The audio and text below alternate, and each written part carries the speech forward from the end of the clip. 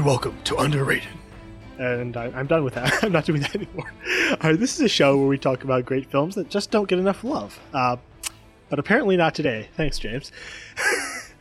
Oh, man. It's going to be that episode, is it? Yep. And I am your host, Gabriel Green, and I'm joined by my co-host who is glowering at me, James Hamrick. How's it going, partner?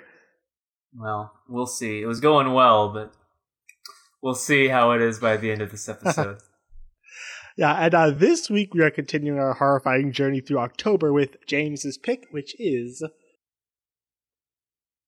That's where you can... Oh. The 2004 movie Saw by James Wan, which I think is actually pretty good. Yes, apparently you do, and I'm still curious as to why. But before we get into that, I'd like to ask you guys, if you enjoy the show, to please take a moment to rate and review us on iTunes and like us on Facebook. And before we move into the main topic, have you seen any cool movies this week that you want to mention? Well, the only movies I've seen recently is Star Wars. That Last Jedi trailer just really put me in the Star Wars mood. So a friend and I had started a marathon a few months ago where we watched through the prequels and the Clone Wars and Rebels, and then we kind of stalled out, but that trailer reinvigorated us. So we watched Rogue One, and I continue to enjoy it a lot. It probably looks the best of the whole series in terms of like effects and cinematography and things like that. It's just so that whole last battle of Scarif is a visual masterpiece to me. Yeah, like people say that Tony Gilroy took over directing for that last class, but I really don't. I don't think I believe that. I'm pretty sure, even if Gilroy was writing, I'm pretty sure that Edwards was behind the camera, because it's completely in sync with all of his style. Yeah, you watch Godzilla and you watch Rogue One, and there's definitely like a stylistic consistency between the two.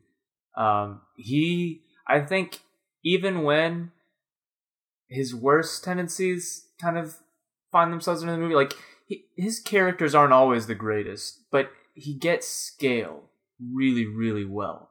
And so whether it's Godzilla and other monsters fighting in giant cities, or this huge epic land and space battle, like it always looks well, and it looks like him. So I give a lot of the credit to that last portion of the movie to him. It looks stunning.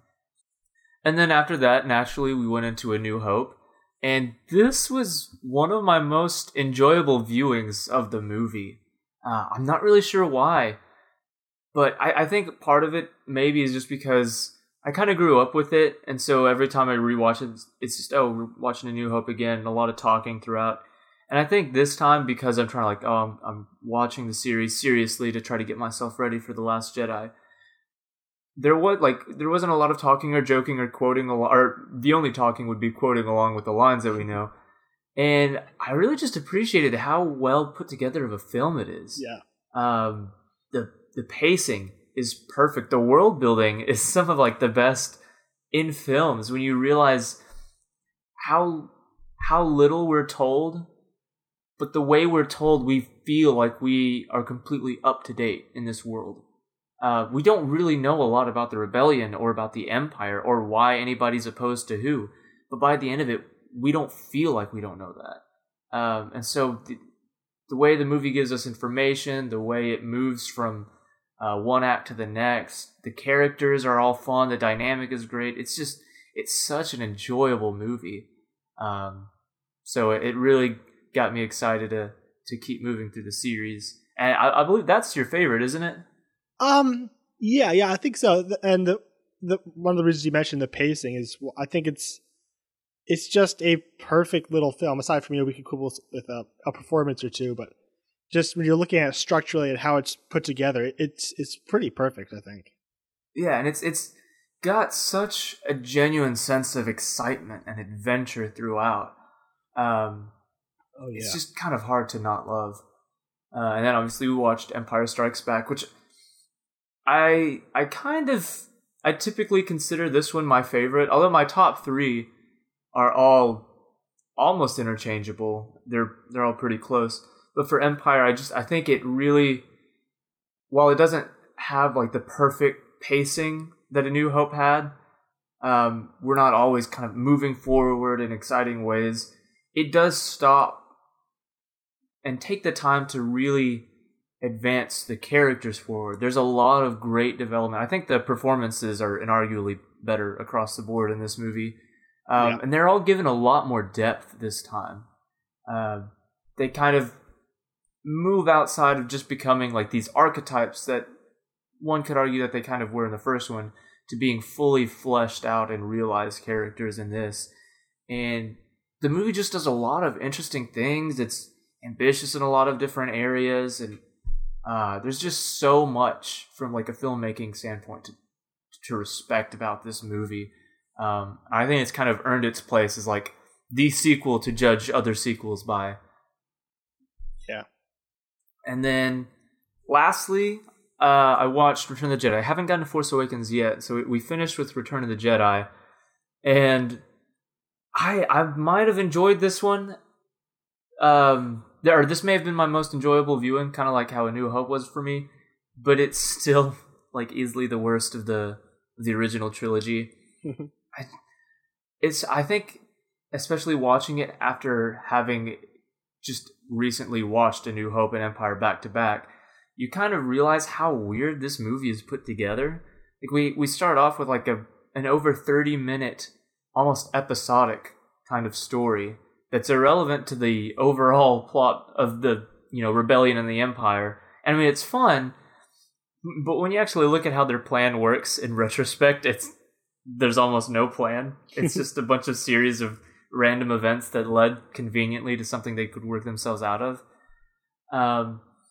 And then after that, we just are told, here's the next Death Star, and this is the final plan. It feels like we move from one episode to the grand finale. Yeah. It's just really, really weird. And then the pacing just kind of comes to a halt because it's okay, let's go to Endor, and we get there.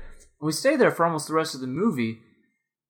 And aside from a really cool speeder chase and what I consider the best space battle of the original trilogy, there's not really a lot going on other than just like we're introduced to the Ewoks, who I don't hate themselves, but them beating the Empire, we all kind of know how silly that is. And I don't know, the movie just kind of gets to Endor and in a lot of ways is boring and has our characters walking from one place to the other, then to the other.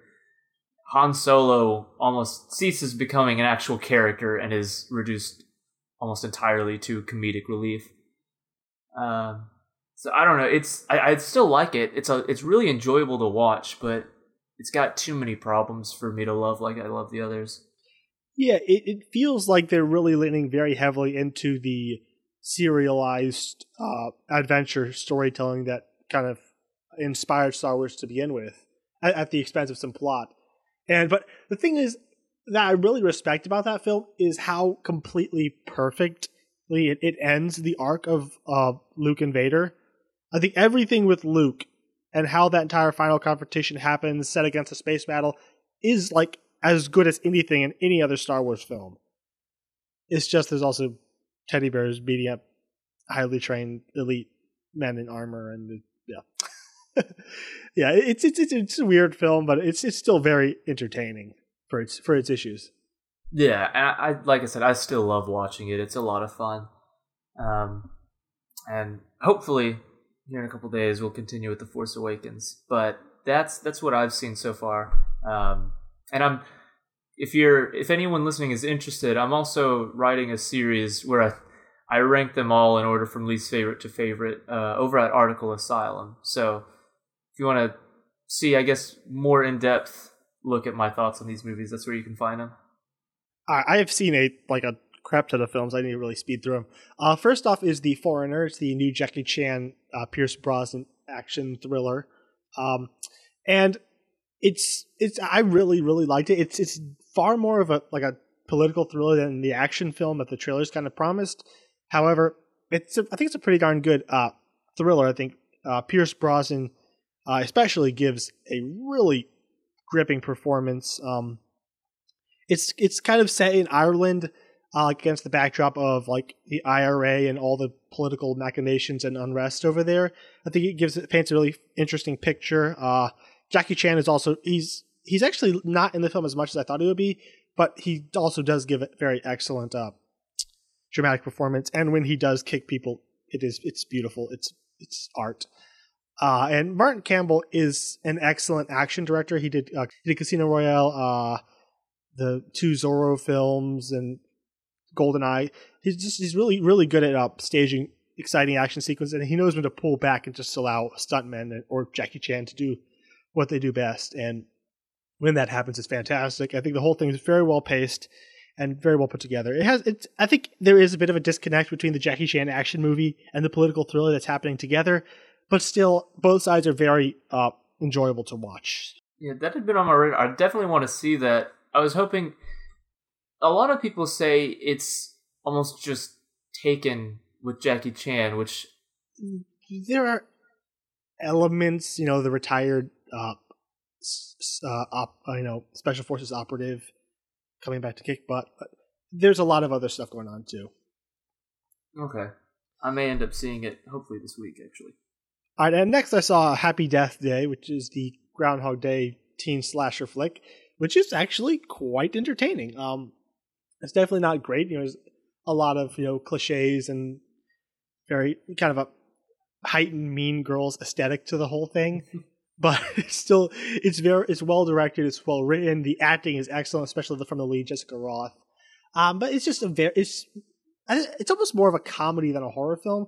But it's just a very entertaining watch. Don't have a lot to say about it outside of that, but yeah, it looked awful from the trailers, but just any story can be good if you have someone who knows what they're doing and cares about it behind the camera.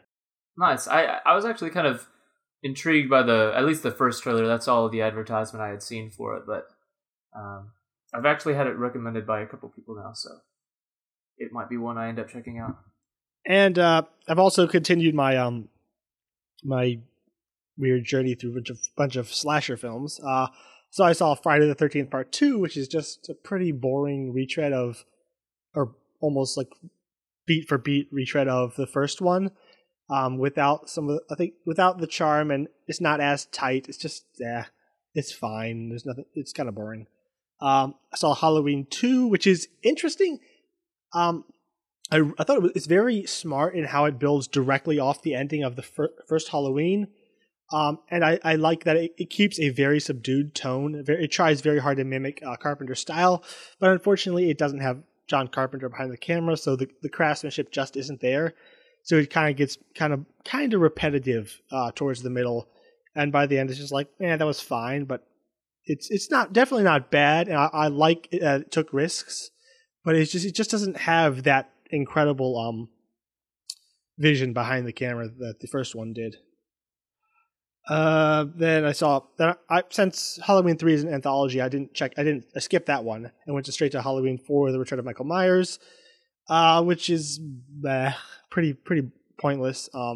It does an interesting thing of like having a town under siege, but the direction is just so bland. There's no tension. It's never scary. The kills are incredibly dull. However, the acting is definitely improved. The main girl and the little girl she's guarding are actually both really good actresses. And I think they really carry the film. It probably would have been unbearable with if it had like the actresses from the first film in there, but they made it watchable. And the guy who plays the doctor, Loomis, I forget his name, but he's having a lot of fun too. Then I saw The Nightmare on Elm Street 4: The Dream Master, which is directed by Renny Harlin, who's got a lot of 90s action films under his belt. Never great ones, but he's usually kind of solid. And actually, I think this one, it kind of abandons all pretense of being a horror film. Instead, he directs it like a slick 80s action film. And it's actually kind of fun. There isn't really much of a plot. It's just kind of a series of like really incredibly imaginative and creative dream sequences that are really, really nicely put together. And it's just entertaining. The acting is still ridiculous, and the characters don't mean nothing. And by this time, Freddy isn't even trying to be scary, but he's just a lot of fun to watch with Robert Englund playing him. I think it's the most polished of them all. It actually looks like a real movie, not just a low budget horror film.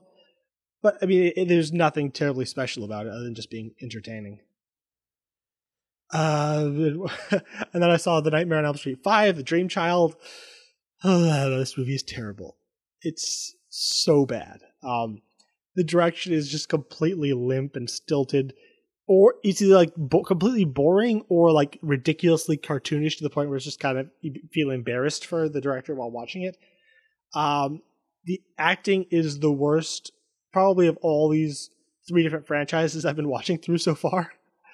That's saying a lot by 80s slasher film standards. And it's so pointless. The plot makes no sense, which, I mean, the plots have never made sense, but this is even more insulting. I really can't think of a single positive thing to say about this film.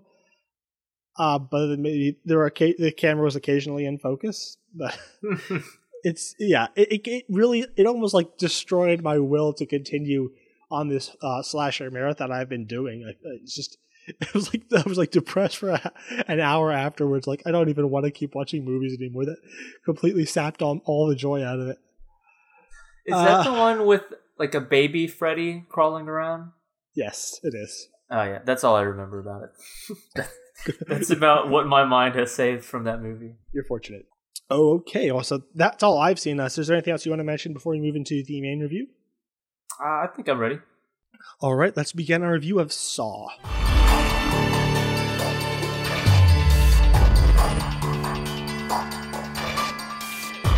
Saw was released in 2004. It was directed by James Wan on a budget of $1.2 million, and it grossed $103 million. That's 100 times its production cost, which is incredible. No wonder they made 7, or was it 7 more sequels, or is it 8 now? I think it's 8 now with Jigsaw coming out. A lot.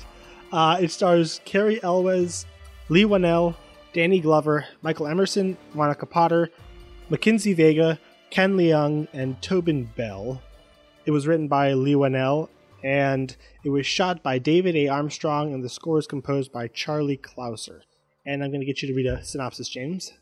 2 strangers awaken in a room with no recollection of how they got there or why, and soon discover they are pawns in a deadly game perpetrated by a notorious serial killer.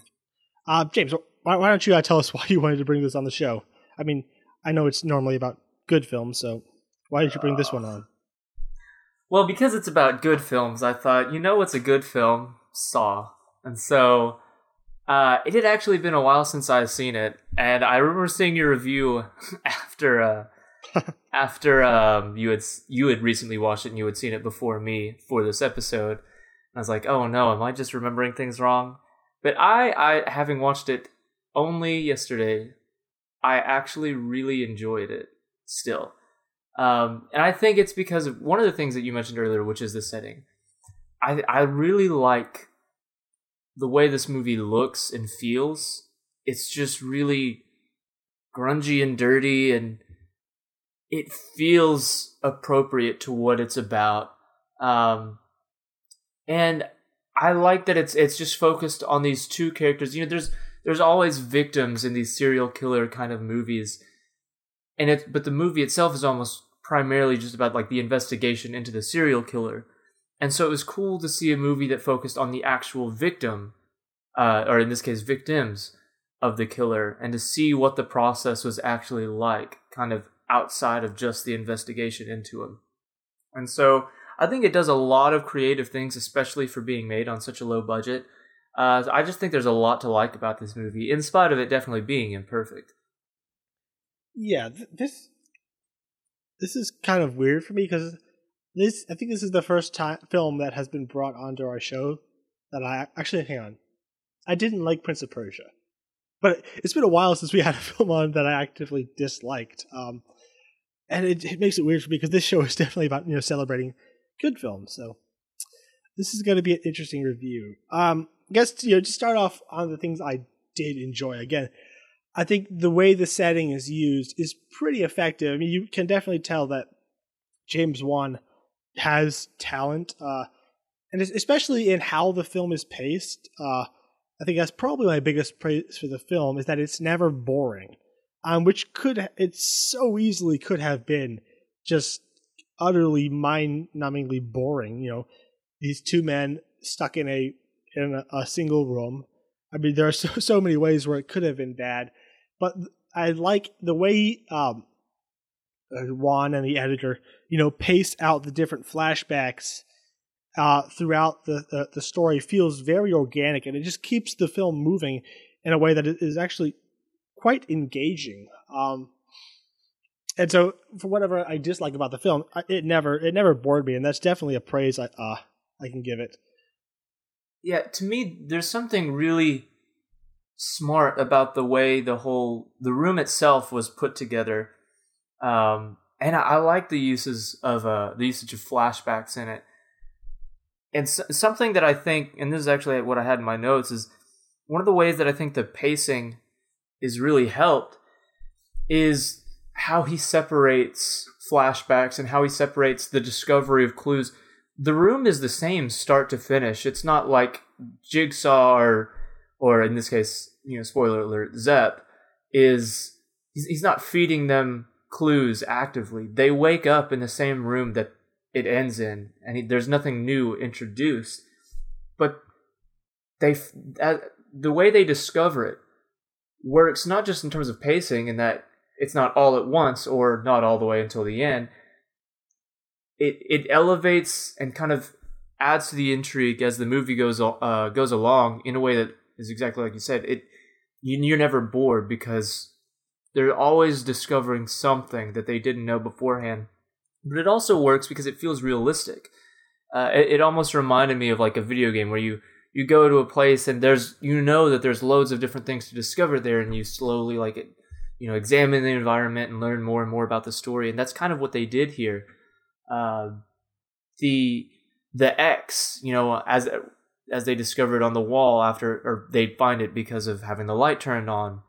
The wallet, that clue was always in there, but just because it had never come up until towards the end, that's a clue that they spend most of their time in there without knowing for that length. And discovering the saws in the toilet. There's just everything has always been in there, but they discover it in a way that just feels really organic, and the way that they pace them apart from each other it helps the flow of the film. And then before anything in the room does get boring, we do get to see flashbacks that flesh these characters out, and then when we jump back into the room, we kind of are able to look at them in a new light, and we understand more about them. So just the way that the story itself is told outside of the room to flesh out these characters, as well as the way they discover more things within there, it just keeps the movie always moving forward in a way that I think is really impressive for a directorial debut. Yeah, and it sounds like that under normal circumstances, having a movie where I'd say a third to possibly half of it is told through flashbacks, it sounds like pretty bad storytelling.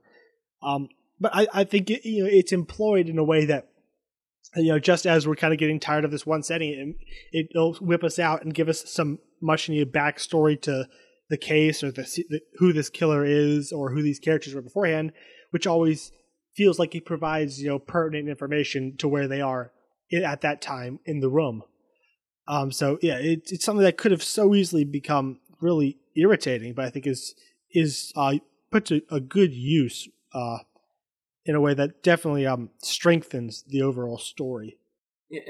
And something else that I liked about the movie itself was the dynamic between the two lead characters. I know that Elwes he kind of goes overboard towards the end of the movie. I think a lot of it is he just has a lot of difficulty keeping his accent. It's even noticeable sometimes when he's just speaking, but not enough so that it really takes me out of it. But towards the end, when he's meant to be screaming in pure rage and emotion while trying to maintain this American accent, it doesn't really go over well. But before that, during the bulk of the movie, I actually think that both he and Leigh Whannell do pretty good. What I like about their relationship and this dynamic is that it feels uncinematic in kind of the best way. You can't really track all of these plot beats that others might try to, like, I don't know, stick too closely to. It more like it feels more as if these are just two regular people who woke up in a room like this. They're not undergoing these big arc. Although Cary Elwes certainly does get an arc, their interaction with each other feels very genuine and unscripted. They're initially very cynical of each other and their motives, and very hesitant to trust each other. And then even as they do begin to trust each other, there's always kind of this sense of unease. Like, naturally, if we're going to be stuck in this room for this extended period of time, we're going to try to, speak to each other in a more friendly kind of way. But it's never like, okay, well, now we're working together. We're the two protagonists, and we're going to be friends. It feels, like I said, just two people trying to work to the best of their abilities to remain calm and work with each other while being completely confused in this situation. And I completely buy that they really have no idea what's going on, and they're just trying to figure this out as they go. Yeah, the aspect of, where in order to get out, Lawrence, right? Lawrence has to kill Adam. Is kind of cool, because, like, as other clues come out, like when he gets the picture, yeah, obviously he's gonna hide it, because all that picture is incentive for Lawrence to kill him. And I thought that was a kind of interesting moral twist that was thrown in there. I think it's kind of wasted later on. I think there are a couple interesting ideas like that were sprinkled through that that, while morally questionable, made sense for the characters to do in that moment. Yeah, there is a sense of growth in terms of the way they think of each other, and I like that when he first discovers you must kill him to live. That's not immediately what he goes. It's like, okay, well, I guess this is what I got to do. At first, they behave as rational people. Like, okay, well, this might be a joke. I don't know what's going on. Let's look around. And you can kind of see their decline as the movie goes on. Part of it, is just desperation as we get close to the clock, and they don't. It's not like they go insane, but you can see, like, the mental wear and tear that this situation has had on him, to where he hides the picture, and then he dips his cigarette in blood, only to say, then to decide, actually we're gonna fool whoever's watching us. And I'm just essentially repeating what I had said earlier, but I do like how they behave realistically, some, like, often rationally, and then even when they don't do what the smart decision in the moment might be, they're kind of behaving in ways that feel realistic, even if not intelligent. I just think there's a real sense of believability in this situation. Yeah, I guess going back to the performances, I'm not sure what happened to Cary Elwes. You mentioned the accent, but I actually quite liked him when he was playing, the intelligent, methodical, highly logical doctor who's just trying to figure out the situation, trying to stay calm, trying to get the other guy to work with him. I thought he was decent there. But whenever he has to portray any kind of high emotion, be it anger, terror, or pain, he's terrible. He's really, really terrible. And I don't know, it's like really sad to watch. Because it's really, really not good, and especially towards the end, after he's cut off his foot. It doesn't help that the makeup they put on him to look pale is, like, horrible. So you just, as this thing's winding up for a climax and you're supposed to be really intense, you're just kind of laughing at the screen because his performance is terrible, the makeup's terrible, and it just doesn't work. And I had heard before that Lee Waddell was actually terrible as Adam, but I actually found him to be far better, in the scenes, of where he were portraying terror than Cary Elwes was rather surprising. Yeah, honestly, the makeup itself wasn't what bothered me so much in that situation. Was I feel like it kind of came out of nowhere, where it's like you didn't look like, and I get it, he just kind of not kind of, he had cut his foot off only just previously, but then he turns and it's very visible that it's obviously just applied and it's made to look like he's pale. But it was kind of funny to see him looking fairly normal, and then he crawls over there, and it's like you can tell that there was at least 10 minutes spent in the makeup chair between this footage right here and this footage right here. So that, yeah, it's unfortunate that it comes at the climax of the film. But I think when he's not yelling at Zepp as he's in the room, I wasn't so bothered by the rest of his performance. As he's saying, I will come back. I have to do this, but I'll make sure to come back for you. I mean, it's a bit overacted, but it's hard for me to really give a solid criticism of that, just because of how, the situation, what the situation actually is. He's a man who has just cut his foot off and is now having to crawl to safety from a room that he has no idea where he's in, and his sanity at this point has started to go down a little bit. He's been confined in a singular room all day, chained up, and has now lost, an excessive amount of blood. So I felt like outside of him yelling at Zepp as he enters the room, when he's actually trying to comfort Adam, it felt believable enough. And then with Adam, I actually do think Leigh Whannell gave a very believable performance as well. It felt very natural, in my opinion. He's just this guy. He's, definitely not this stand-up guy by any means, but he never felt like he was overacting. And then in the scenes of terror, when he's meant to, when he's screaming at the top of his lungs, especially at the end, you can even look in his eyes and it feels like this guy's fearing for his life right now. Or whenever he has the gun pointed on him and it's just saying the most basic thing he could say in the moment. I don't want to die. I don't want to die. I want to live. And he's screaming it. It feels believable. It feels like a guy who is staring death in the face, and he's not giving this long-winded speech about why he doesn't want to die. He's just screaming the most basic idea he has in his mind at the top of his lung, and it felt very real to me. Yeah.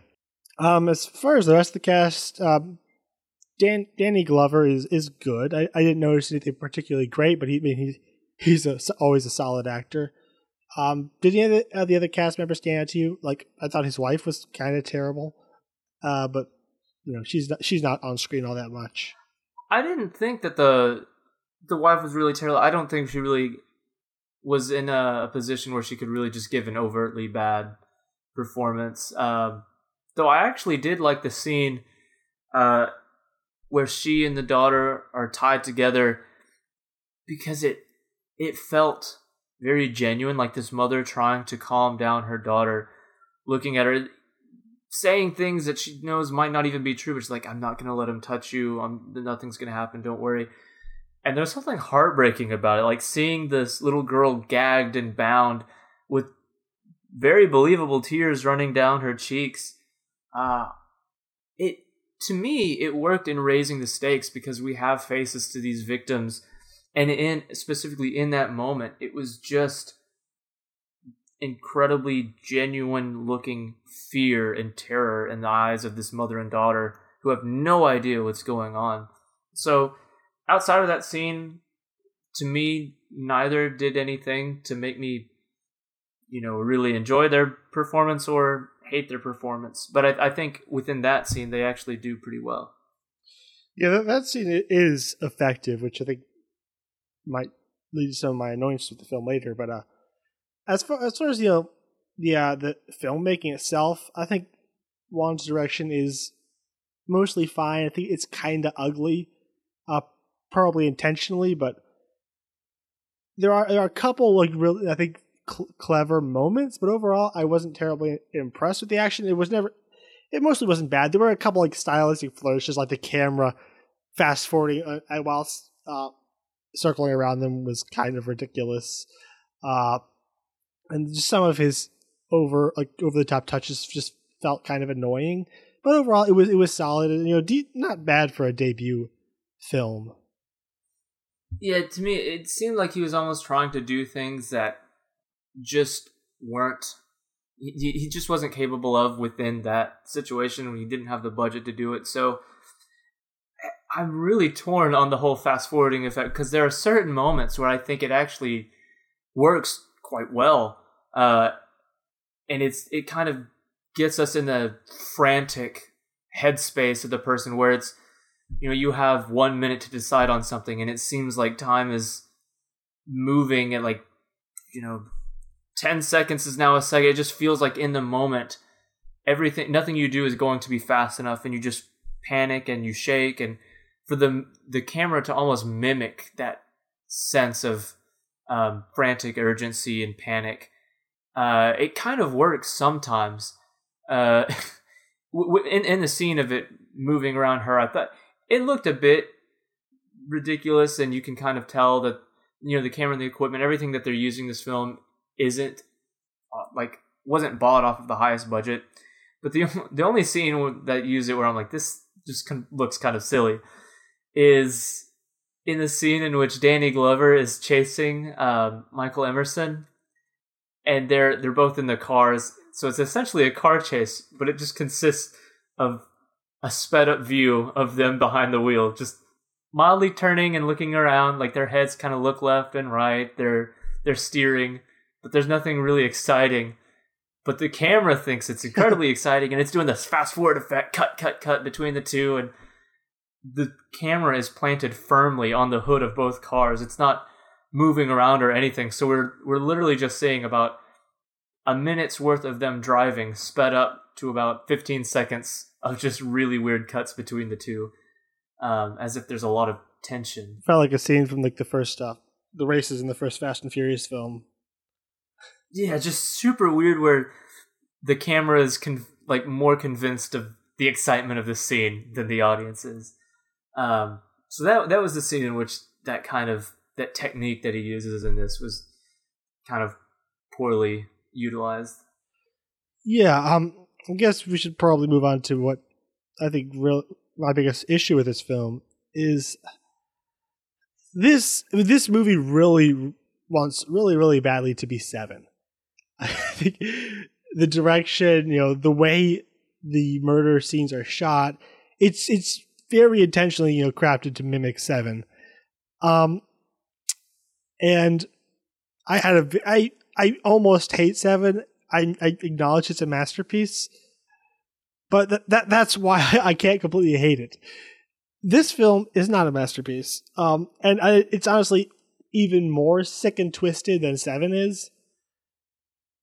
And for me, if a film is going to drag me through that, I mean, number one, it has to be exceptionally well made, justifying my time spent on it. And this really isn't. It's mostly competent, but even more importantly, it has to mean something. It has to have something remotely interesting to say, about the darkness it's wading through. And if a film just dwells on evil and just suffering, have a reason. And I don't think this film has any idea or reason behind it. And I think the climax fails both from any kind of moral and an intellectual perspective, but also just from a plain filmmaking perspective. I don't think it works. Logistically, it doesn't make sense to me. The acting gets laughable, and there's multiple scenes, where the characters have a chance to kill the villain, and they don't. And the scenes like that just keep adding up to where it's just this guy should have been dead 7 scenes ago, and they keep letting him go. It's just really frustrating to watch when characters keep making more and more stupid choices, to the point where you become so aware that you're watching a movie that the director wants you to get to a certain place, but isn't putting in building us up to that moment properly. and I guess just to go into the logistics of the ending that make no sense to me, is that, I mean, first off, we have the final reveal that Zepp isn't actually the mastermind, which then makes his previous actions, where he's very clearly acting like a psychopath earlier on in the film, make no sense. If he's just also a victim who's just scared for his life, it doesn't work. And also, why is Zepp in this game? We are never, like, it seems that Jigsaw is picking people who have a particular sin or a fault, and then crafting their trap around that fault. Here, I mean, I don't know what he's doing. I don't know why he picked him or why he's here. So that doesn't make sense. And then, in the end, I mean, first off, having Jigsaw be the dead body is so stupid. I mean, they would have seen the dead guy breathing at one point or another during these 6 hours they were in there. And then it makes no sense for him to be the dead body. What advantage does that give him? I mean, it gives you a decent, oh wow, moment, but then you're like, yeah, that makes no sense. Why would any of this happen? And thirdly, when it finally goes down and he closes the door, it's supposed to be this moment of utter despair, except for we know that Adam has a gun, and we know that Lawrence has escaped. Both those threads are left dangling, even though the ending is supposed to be like this climaxing finality. Instead, I'm just thinking, get the gun, shoot off your chain, escape. It doesn't work logistically. Like, there's these threads that are completely left dangling we have been working towards the entire film. I don't know, it's incredibly frustrating. And again, intellectually and morally, I see no point to any of this, because why exactly was Adam there earlier on? It seemed like he was this voyeur, except for we learn later on, no, he's kind of like a private eye. Why? Why isn't any of this happening? So I think, I mean, you're definitely right in that it's definitely taking a lot of inspiration from Seven, and it wants to fall in that genre as well. When you ask, like, what's the whole point? I think the point is almost the exact same as Seven. It's a villain who feels morally superior to others, and in this one, the whole idea is humanity, or people will appreciate their life more when seen with the prospect of, like, when being in a situation where losing it is is on the table. I think it's mostly displayed in the scene where the guy's cutting his wrist either to die or for attention or for whatever, and the idea is, you cut yourself supposedly to die. Would you cut yourself to live? Do you value your life? And so I do think there's an interesting element of I'm going to benefit these people. If they don't want to live, then they won't. But if they do, they will fight for it and be more appreciative in the long run. And while it's kind of a bit of a stretch, whenever the girl initially, Amanda, she says, he did help me. Like, she's not an addict anymore. She doesn't look at it the same. I mean, yes, it's because the movie kind of wants to prove Jigsaw's point, or at least have our characters understand at least his motivation. But there is a certain element. You can understand how he would do this and see results like Amanda, and in his own sick and twisted way feel, see, I am doing good work. By killing innocent wives and children, and like, at least with John Doe in Seven, there was very little to no collateral damage. When he didn't kill the cop when he could have. This is just like he's supposed to be this moral, this guy who's doing it for moral reasons, and yet he's just like killing anyone and everyone. Not even people who get in his way, just people he decides they need to die for whatever he wants to do. I think they're fairly comparable. We see, I mean, the most iconic scene from Seven is about collateral damage. Well, yeah, but that was to earn the death penalty for himself, you know.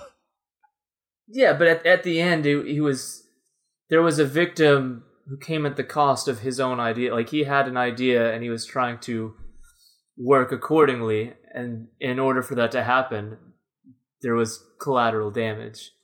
And I think it's almost a fairly similar situation here, in which they're both characters in Seven and in Saw are hypocritical in that in order for them to succeed, they're having to act in a way that opposes their supposed, moral position.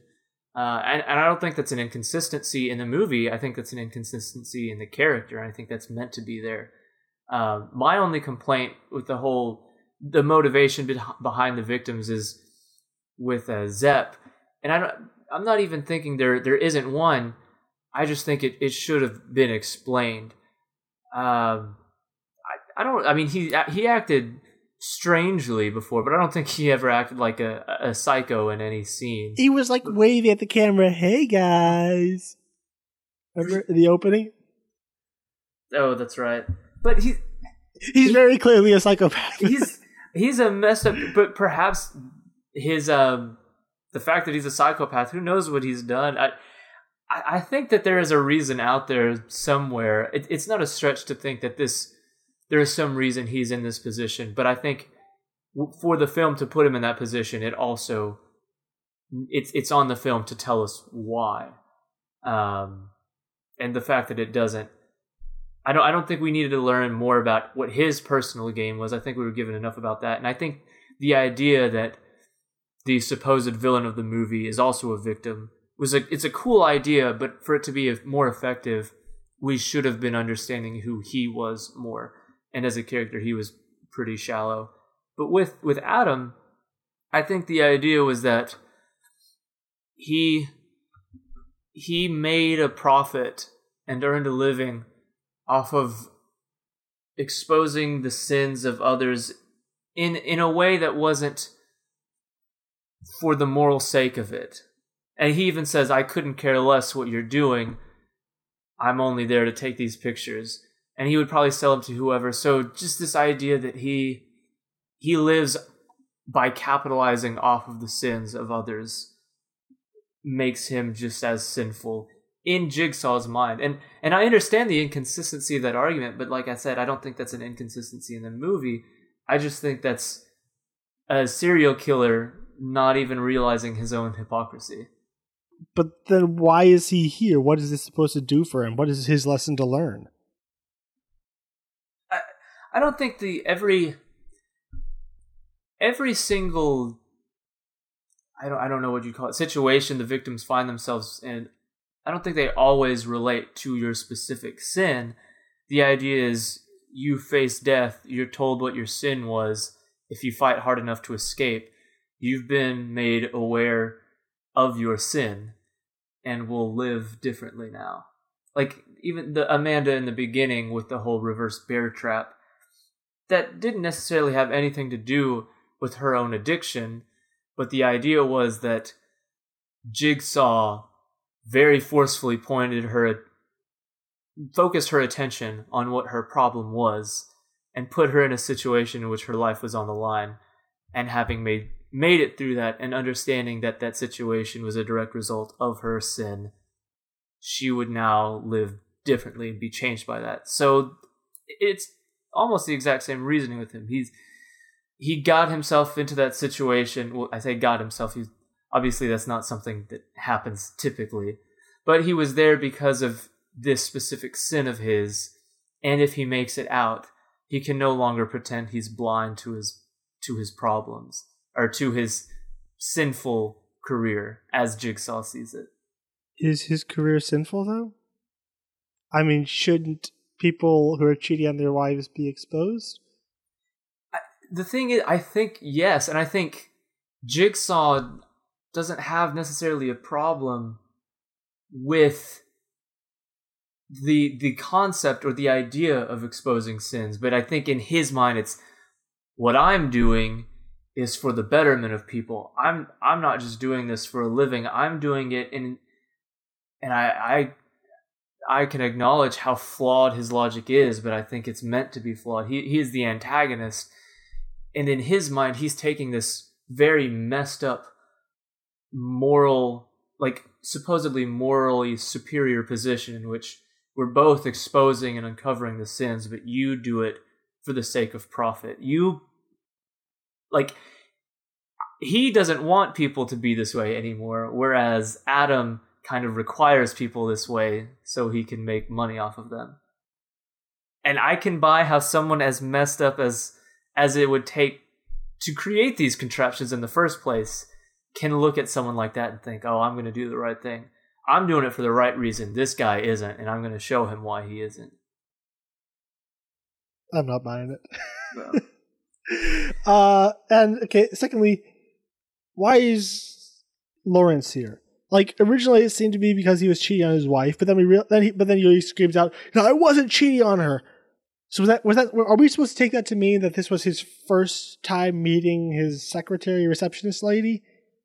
In which case, it seems odd because it seems like the entire thing setup seems to be that this is something they've been doing for a while. It doesn't seem like this is their first time meeting. I don't know. Was he lying about not cheating on her? Like when he kind of seemed to regret it and left, that he never actually went through with it. In which case, how would Jigsaw know he's cheating because he's never actually done it before? Yeah, that part. I guess as a patient, the whole point of Jigsaw being a patient is so that we could buy the fact that he's there to see things like that, regardless of whether it's happened on multiple occasions. Perhaps like the flirtation had been happening for a while, and he overhears, regardless of whether he's cheated on multiple occasions or not, we know their marriage wasn't in good shape to begin with her saying, I almost wish you would do this, or you would yell at me or say you hate me or whatever. I can't remember what her line is, but at least there'd be some passion behind it. Yeah, like, so his marriage is already pretty messy, and he's doesn't seem to be perfect as a husband or father, and as a patient who perhaps, like, maybe apparently he's really good at making you think he's not there, so maybe he's just overhears things and understands things and thinks this would be a good person to try this out on first. Okay, and why did he need to be inside the cell with them? And how did they not see him breathing? That's my biggest issue with the movie, is that I think the idea would be, and this is done by, I think the movie over-explains itself. And that montage at the end with, I like the idea, once we're revealed that Zepp is playing the game, I'm like, oh, okay. And then I remember thinking, oh, that makes sense, because when asked why are you doing this, he said, oh, no, it's a part of the rule, or it's against the rules. And so it's like, I kind of had this, okay, I get that now. And then the movie points at or does an instant rewind and then has him say it's against the rules. So the movie is like, it's thinking that the audience isn't as smart as we can be, and so it's kind of explaining everything. And so during that montage, we see him dead on the floor, and then we hear the line from the flashback when they were examining the first body saying, we found multiple, we're always finding peepholes or some way in which he's examining this. It's like he wants front row seats to his own game. Well, he couldn't see it because he had to lay still with his eyes closed. Exactly, which is why there's really no reason that there's not a peephole here when there was. And this is really putting himself at a disadvantage to say Zepp does have crisis of conscience. They rescue them, and now the cops roll him over, and he's still alive. So, and he has blood makeup. It makes no sense. The ending is always something that I've never been a fan of. The whole reason that I do enjoy this movie even still is I like the build-up just until the end. The twist kind of only works for the first movie, and then after you're like, oh, it was him the whole time. Exactly what you said earlier, like, wait, what? Why? And so, yeah, I really think that the whole twist ending was conceived of first. And then when it got to the why of it, like, I don't know, he just wants to be there. It's a cool twist. that's all the thought process that was put into it. So yeah, I don't even have a lot of the answers. As someone who really enjoys this movie, I don't have a lot of the answers as to why the ending plays out the way it does, and things like that. Yeah, the body being there doesn't make a whole lot of sense. Okay, and lastly, what is this supposed to mean or say? Why is what portion of Jigsaw's worldview is that supposed to confirm? What sin is being punished? Because the ending is supposed to leave us completely hopeless, and it's like, yeah. And so, my question is why the film has seemed to have some kind of more, at least facade of intellectualism or morality behind it. I just don't see where the ending comes in. I mean, for me, it seems to be like basically the cinematic equivalent of being kicked in the balls. And I just say, well, F you too, back to the film, because why would you do that to me? I don't. If you're just going to torture me, I'm not going to reward you. I think that there's that one, the ending, and this is where Seven is definitely the better movie, because that movie wasn't appealing to any specific group of people other than just people who appreciate good filmmaking. Whereas this one felt a little bit more like, well, this is the horror genre. Whether it's the stupid ending from Nightmare on Elm Street or Jason being alive, the very last frame of Friday the 13th, where the whole everything that, and this is a genuine problem I have with the entire genre, or at least huge portions of the genre that always do this, where it seems as if the whole point of the movie is just kind of shrugged off for the sake of, oh, we have to have this ending. We can't just have them beat Freddy. He has to pull the mom through the window in a stupid looking way, and we can't have Jigsaw get caught. He has to close the door on one of our protagonists. It does feel as if, regardless of what the movie was saying, we have to end it like this. This is what these kind of movies do. And so, like I said, I am a defender of the movie in general, but not of the ending, because I think in the ending is where the movie shows most of its faults, and that Seven was conceived of because it had this interesting idea behind what, like, the motivations of a villain. Whereas this one, and I think even Leigh Whannell was saying, like, yeah, we thought of Seven, and we thought, wouldn't it be cool if we told a story similarly, but from the perspective of the victims as opposed to the investigation. So Seven was born out of this desire to tell this kind of story about a villain.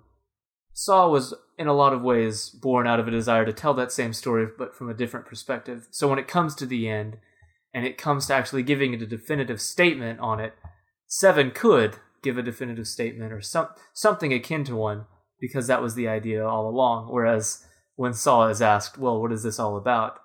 The truthful answer is, we just wanted to make a movie like Seven. And so they kind of relied on the endings of the genre.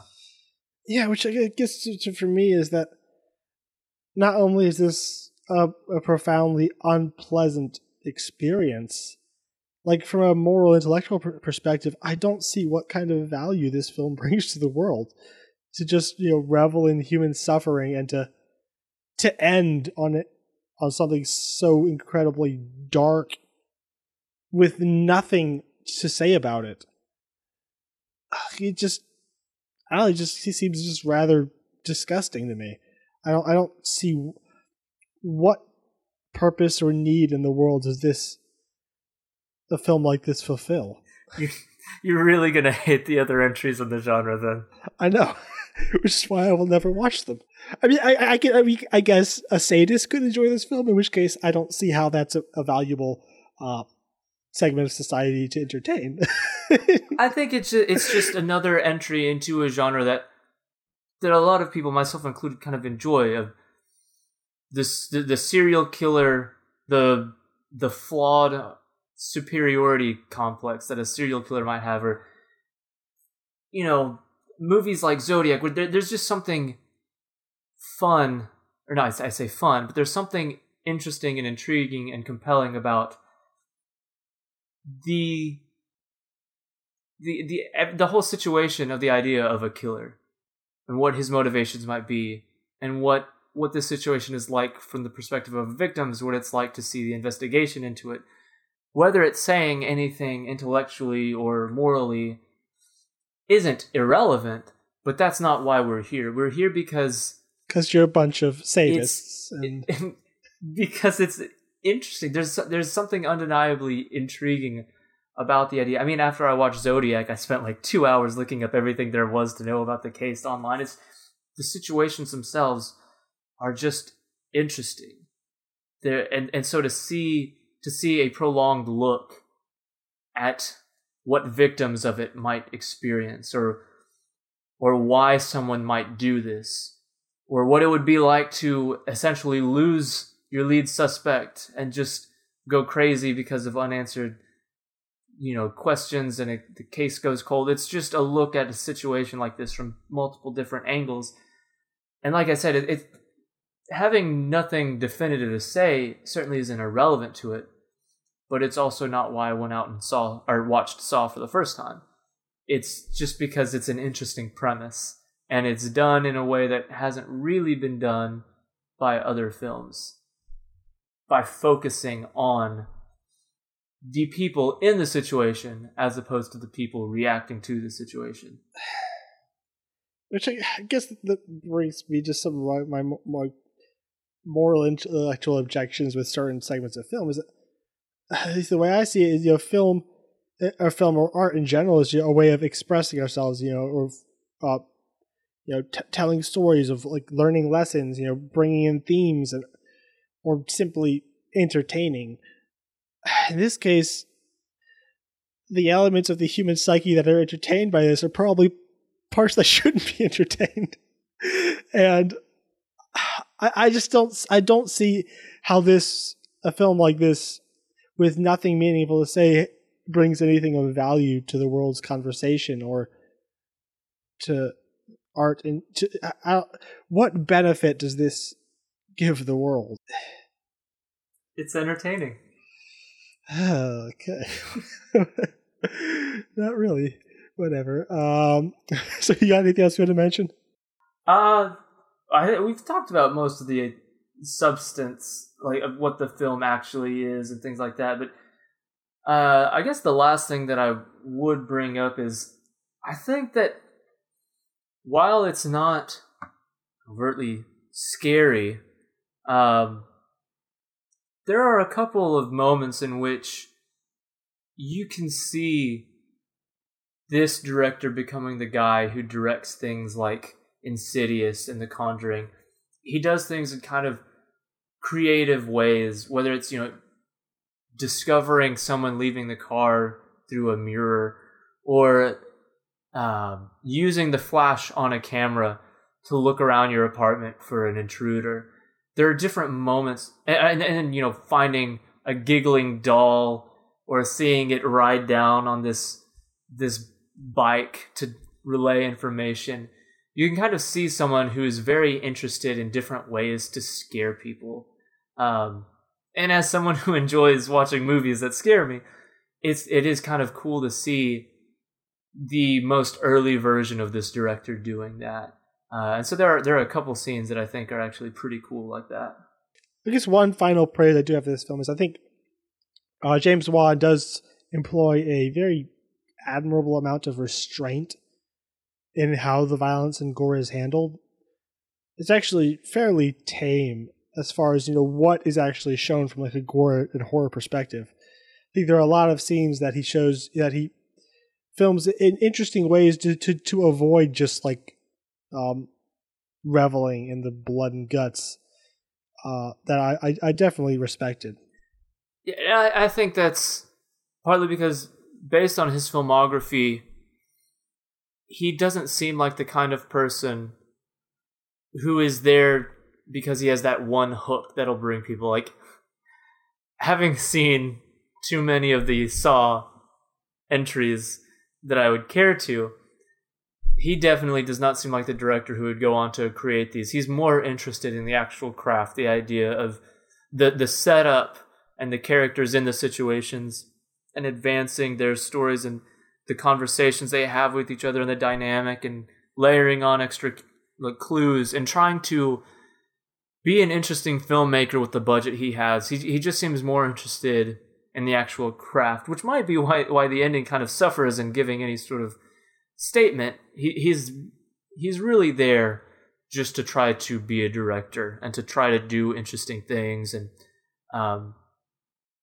create environments that hide its low budget and uses camera in ways that other people aren't using. Like, you watch through the Conjuring movies, and there are some just really cool ways he plays with the camera that other people just don't. And I think you can see the beginnings of that here. And part of that is the restraint, where he knows he doesn't have to just throw buckets of blood at the screen just to have somebody watch the movie. It's more about the actual craft. All right. So is there anything else you want to mention before we move into our final thoughts? I think that's it. All right. So I guess to end on a positive note, I'll start. I kind of got through a lot of my final thoughts, my last rant.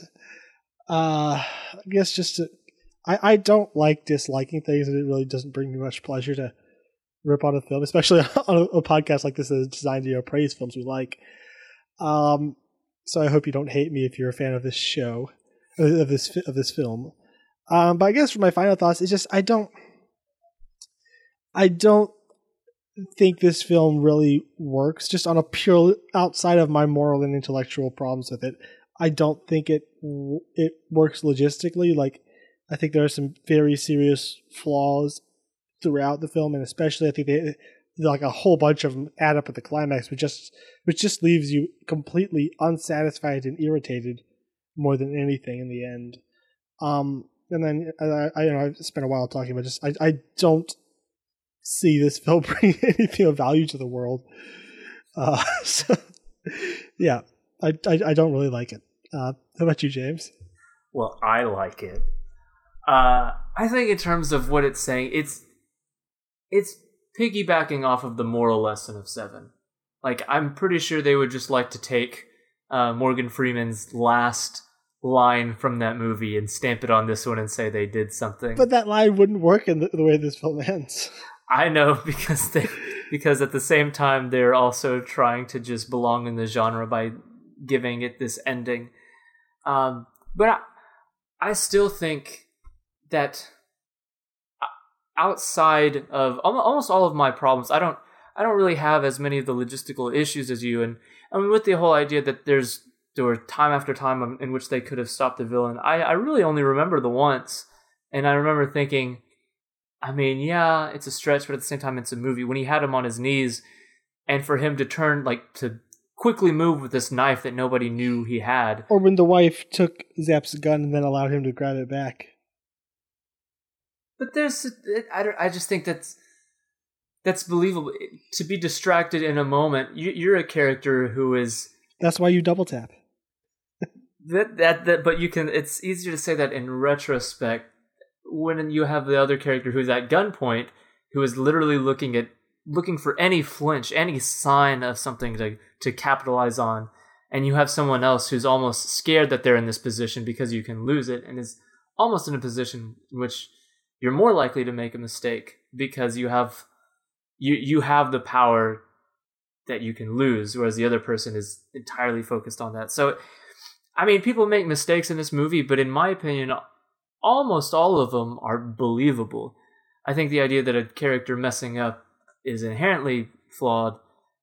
I think that, especially after having listened to the podcast over the film Hush, and they interviewed a lot of people who are actually in these crazy situations. And like, a lot of the time in movies, when they're dropping their keys to their car or they're tripping over things that they should trip over, as much as we laugh at them, that's kind of what happens. You become a bumbling idiot in situations like that. So I didn't have so many of those problems. And my biggest problem is just the idea that its twist ending doesn't really make a lot of sense in retrospect. But as a film, watching it, I enjoy the ride itself.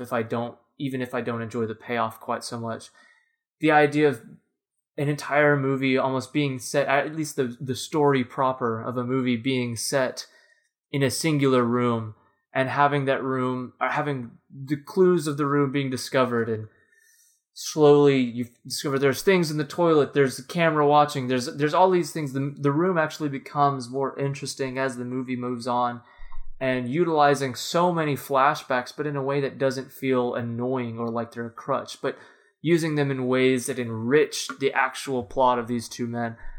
There's a lot of interesting stuff, and it's made more interesting by a director who, while he's mimicking the story of another artist, isn't exactly mimicking like the actual craft. He's trying to do his own thing. So I just think the movie itself, it's 2 hours, and I kind of dislike the last 10 minutes, but I just find a lot to enjoy and to appreciate about the ride leading up to it.